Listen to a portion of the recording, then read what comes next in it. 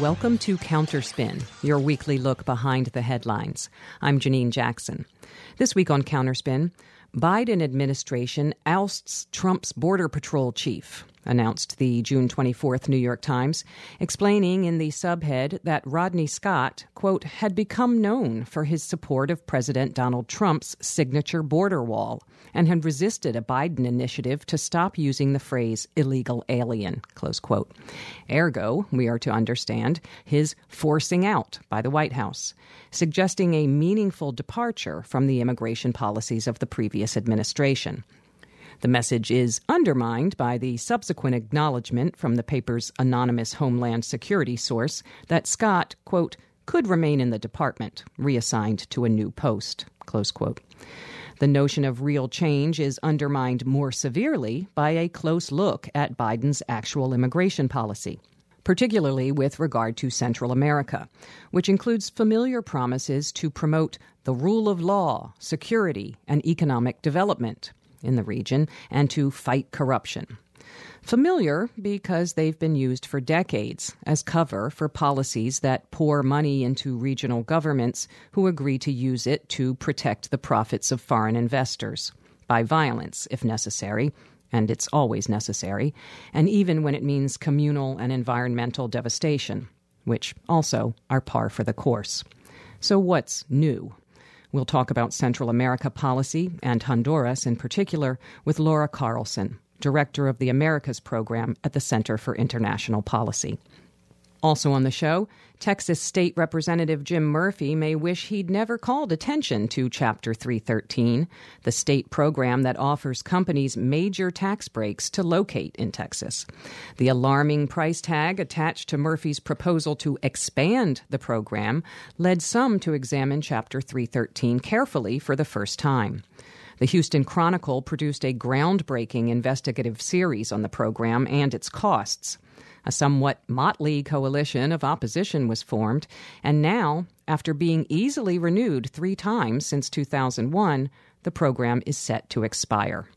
We'll hear why that's good news for Texas schools, taxpayers, and the planet from Greg Leroy, Executive Director of the group Good Jobs First. That's coming up, and we're going to get right to it. You're listening to Counterspin, brought to you each week by the Media Watch Group FAIR.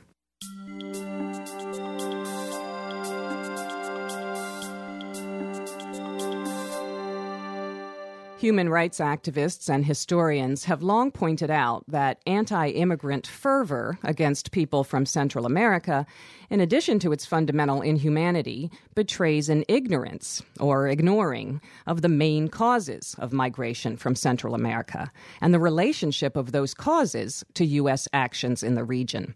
Now, Biden administration officials are talking about rooting out corruption as part of a policy to discourage migration. And if you hold a vision of the U.S. as valiant bringer of democracy and defender of human rights, that might sound plausible. But if you're aware of the U.S.'s actual historical and present-day role in Central America, it lands very differently. Our next guest has just written about this. Laura Carlson is director of the Americas Program at the Center for International Policy. She joins us now by phone from Mexico City. Welcome back to Counterspin, Laura Carlson. Thank you, Janine, for the invitation. Well, listeners may have heard that the Biden plan promises to promote the rule of law, security, and economic development in Central America, explicitly tied to the idea that, as Vice President Harris put it recently, they stay home. It seems as though it's being packaged as a shift in course in response to some new humanitarian view of migrants. But hasn't that always been the U.S. claim for their interventions in Central America, law, security, and economic development? And then what has that meant in reality? Yeah, historically there has been the justification that the United States is helping Central America. And that's what we want to challenge at this time. The basic idea behind the Biden plan is going to the root causes, and yet there's no mention whatsoever of the numerous forms of intervention that have caused a deterioration in the rule of law, that have actually heightened corruption in the midst of what he calls his anti-corruption campaign, and that have made living conditions in so many of these countries, but especially in Honduras, so terrible that people are fleeing. And so the point of going back to a lot of that history, and particularly looking at the 2009 coup d'etat in Honduras, we're about to see the 12th anniversary of that, is not necessarily to assign blame, although it's important to understand that, but to really take into account how these forms of intervention have directly led to the conditions that migrants are fleeing in Central American countries, and again, particularly in Honduras. Well, historian Aviva Chomsky was noting that the Biden plan includes specifically the idea of aid money going to upgrading local military and police forces, and that's seen as somehow being part of the anti-corruption campaign. But I mean, we know the role that those military and police forces have played, and so I mean, if I could just draw you out further on that aspect of it, and particularly with regard to Honduras. That's right, and we do know the role because there have been investigations and there have been scandalous cases, particularly the Awas case, where the DEA was in a helicopter on a supposed anti-drug mission and shot Native people in Honduras. There have been abuses all the time, and it's not just abuses that happen within the system.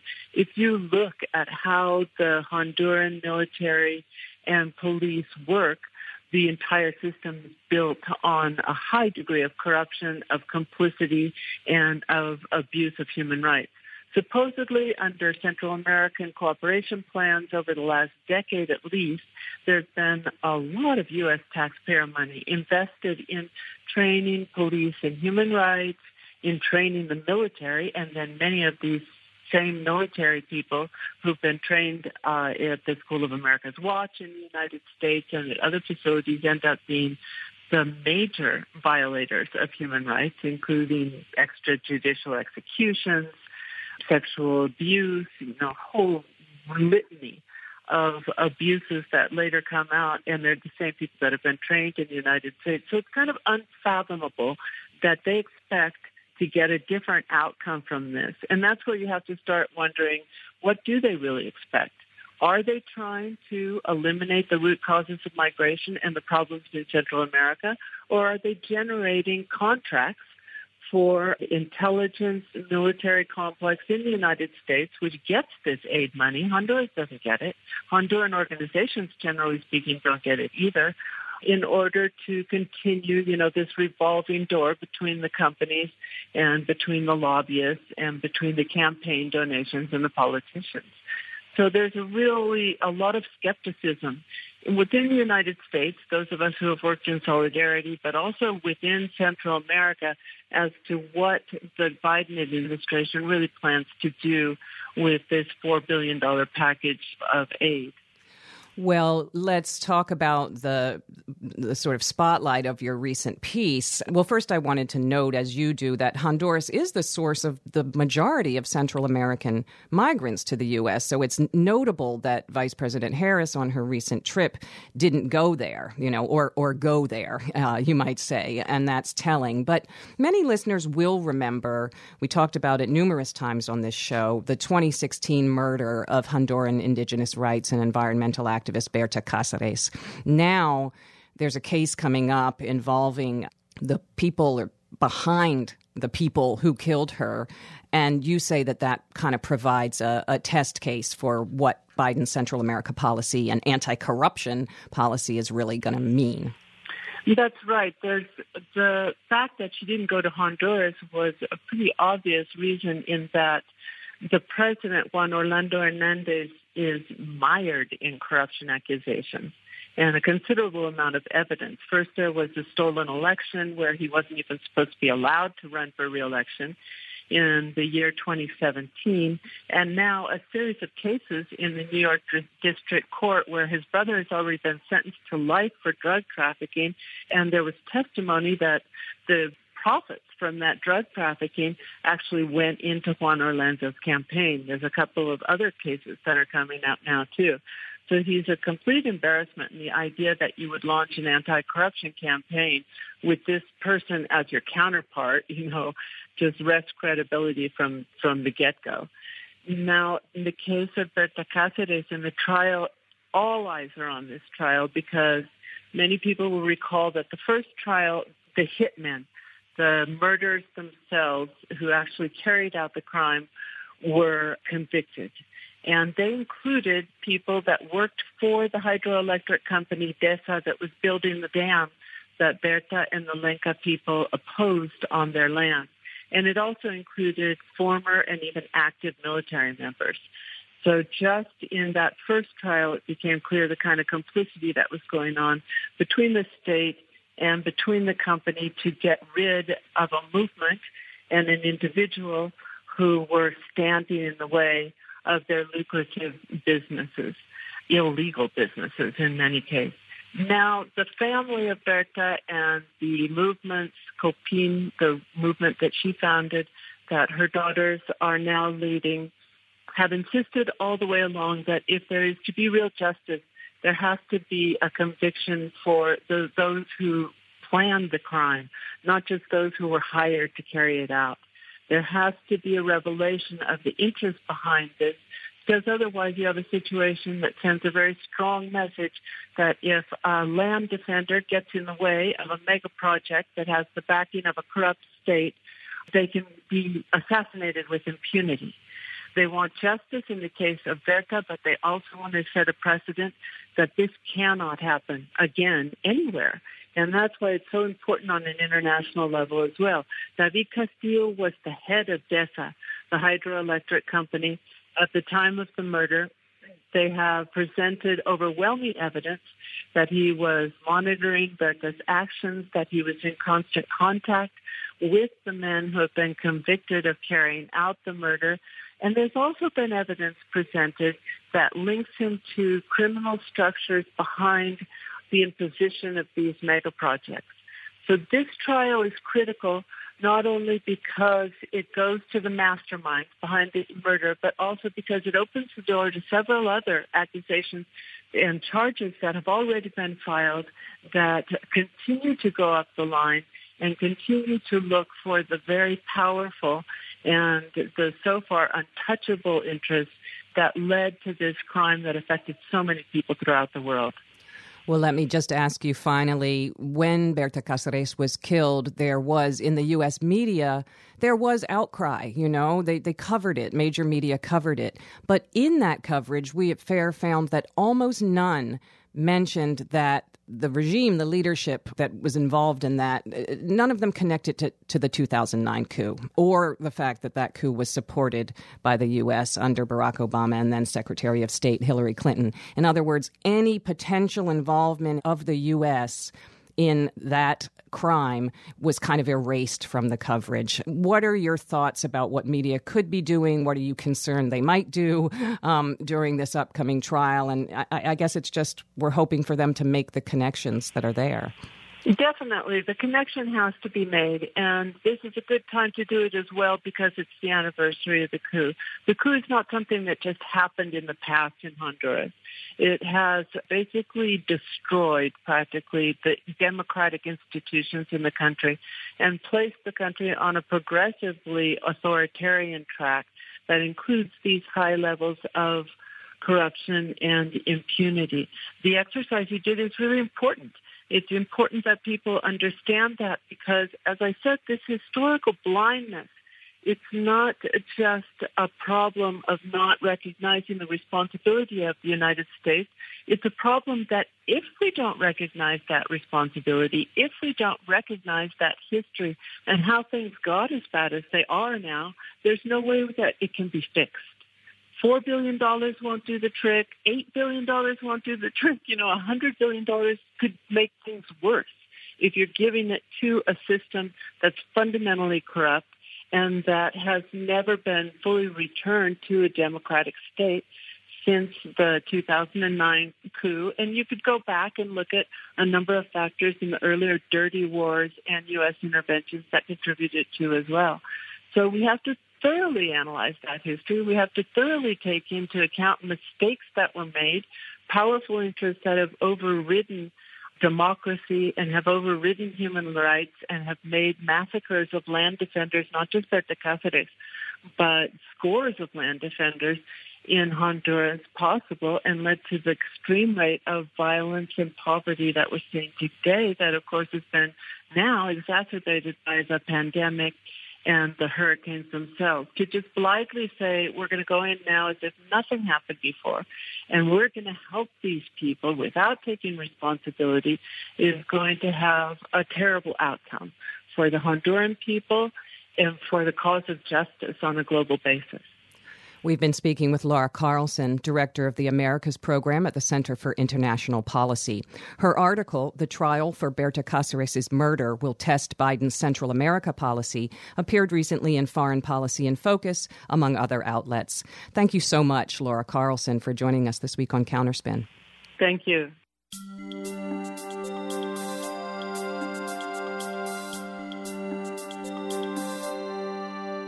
The U.S. socioeconomic status quo that enriches so few and neglects so many can only be sustained by, not to put too fine a point on it, myth. You have to tell the same stories so repeatedly and forcefully that people will question what's before their eyes. There are many myths, of course, but an important one is that if we give corporations tax breaks, they'll just turn that gift right around and support the community with, first and foremost, jobs. And if you don't give them that break, well, they'll just take all those benefits to someplace that will.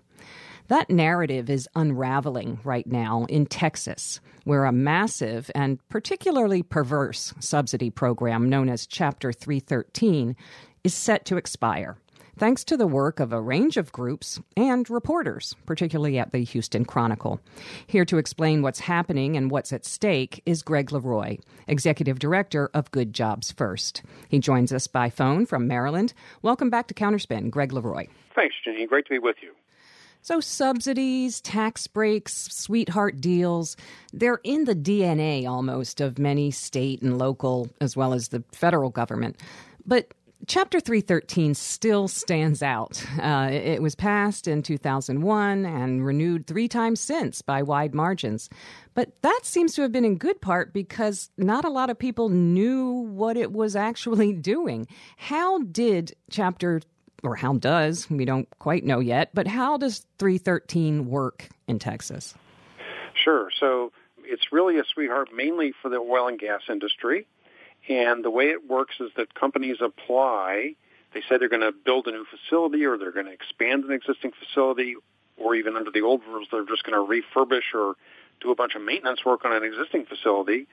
And they want to get a 10-year, 100% property tax cut, an exemption for that new value. And that's real money, right, especially for capital-intensive facilities like refineries and petrochemical plants, because they're very capital intensive. The school district would be the biggest loser, of course, in that transaction, because school districts are the most expensive local public service. But the state would then reimburse the school districts and kind of paper over the losses. So it was really the state at the end of the day that was losing a lot of money, although school districts were losing money too.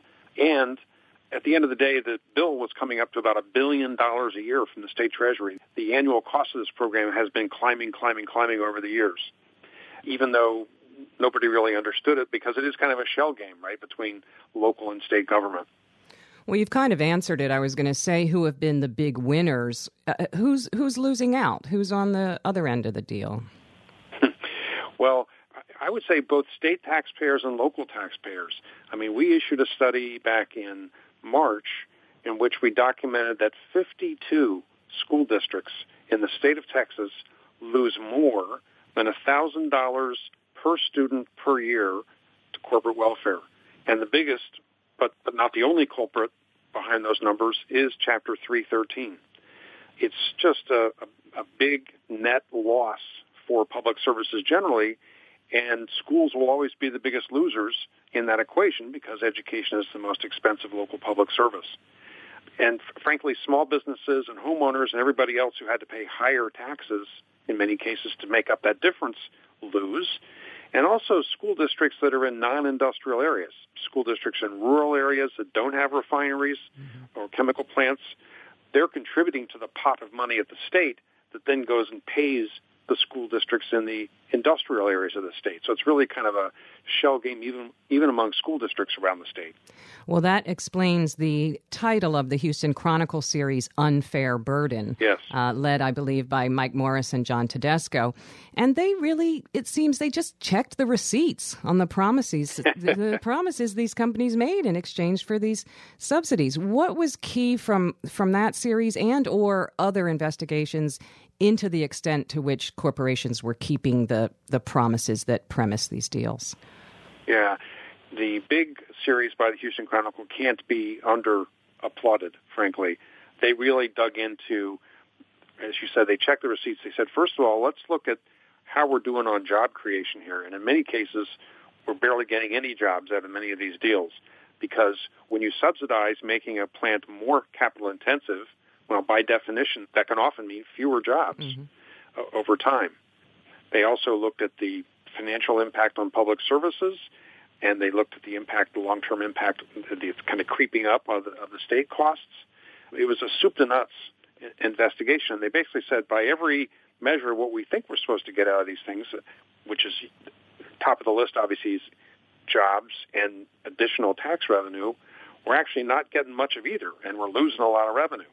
Yeah, one of the things I noted was that hardly any applications were being denied, like 2.5% of them. It was kind of, if you say you want it, you get it. Right. They found companies announcing they were going to move to Texas before they even applied for the waiver. So it wasn't an incentive at all, And Dick Levine, who I saw on your site, cited from the group Every Texan, he talks about research that says that 85% of projects that got abatements would have gone to Texas anyway, because after all, it has to do with, if you're talking oil and gas, it's what's in the ground, that's where they want to be. It's not a matter of taxes. Yeah.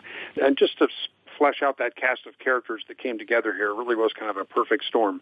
So the Progressive State Tax and Budget Group is called Every Texan, and Dick Levine there has been all over this thing since the first time it was enacted 20 years ago. On the right came the Texas Public Policy Foundation, a libertarian think tank, which decided to weigh in against this because you're picking winners and losers, and government is trying to shape, industrial policy and so on, and hurting public services. Then the faith-based network, the Industrial Areas Foundation, they have 13 community groups around the state. They weighed in against this because of the harm to public education and the fact that they are very big about a pro-family agenda. Even the Texas AFL-CIO issued a statement against it, which was unusual because there are a modest number of union jobs in some of the facilities on the coast. But they basically were very blunt, saying even our members aren't really benefiting very much because the job creation is so modest and the harm to public services is real and big. Right. And according to the Chronicle, only one company ever had to repay a tax break for failing to meet the job creation target, even though zero accountability. Lots of them have fallen short. Can we just pivot for a second to the origin story, which proponents claimed that, they were brandishing this industry magazine and said, Texas is losing out. We're 37th in the country on bringing in manufacturers. But what was the reality there? In 2001, the most influential of several magazines that talk about, state economic development trends, it's called Site Selection, published their annual ranking, which erroneously said that the state had captured 3 projects because there was a typo and should have been 73. And instead of saying 73, by having only 3 deals captured, the state ranked very low among the states. Literally a typo. The fact that nobody checked that nobody looked at that number and said that's impossible, like we're a huge state, we're the second biggest state in the country, there's no way we're not going to have a lot of deals, right? These rankings are not based on proportionate rates, they're just absolute number rankings, like that's a crazy number. Instead, the chamber and other business interests used it to say, we got to have a new tax break. We only got 3 deals. the sky is falling. Wow. Well, it does matter that it's energy companies at the center here in Texas and in Louisiana because, of course, bigger picture, if those companies in particular had to really pay the real costs of doing business, that would really change incentives and priorities in the direction that we need to survive and all stuff like that. It matters that it's energy here. It does. And, the same issues play out in Louisiana where groups that we've been working with have been fighting this for a long time, too. They don't call the lower stretch of the Mississippi Cancer Alley for nothing, the stretch between Baton Rouge and New Orleans, because it has a very high rate of cancer, mostly in communities of color neighboring the facilities along the lower Mississippi. And certainly the same issues apply to many, many parts of Texas as well, not to mention the climate change issues, and Hurricane Harvey, is Exhibit Z of the problem. So, yes, if fossil fuels paid their full freight for their extraction and their burning, we have a very different incentive system for getting to renewables. Well, finally, there's a great quote in Aileen Brown's Intercept piece from organizer Broderick Baggart of Together Louisiana.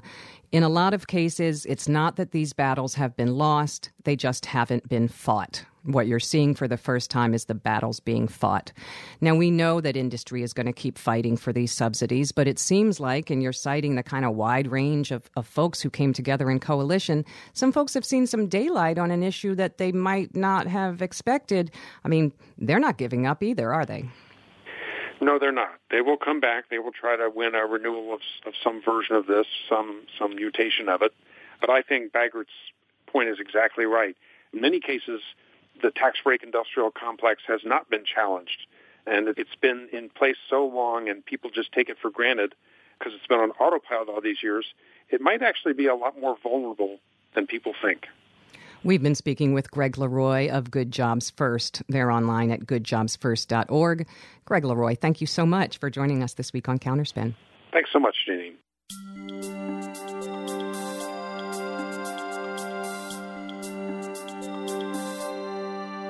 And that's it for Counterspin for this week. Counterspin is produced by FAIR, the National Media Watch Group based in New York. If you missed part of today's show or you'd like to hear previous shows, you can find them on fair.org. The show is engineered by Alex Noyes. I'm Janine Jackson. Thanks for listening to Counterspin.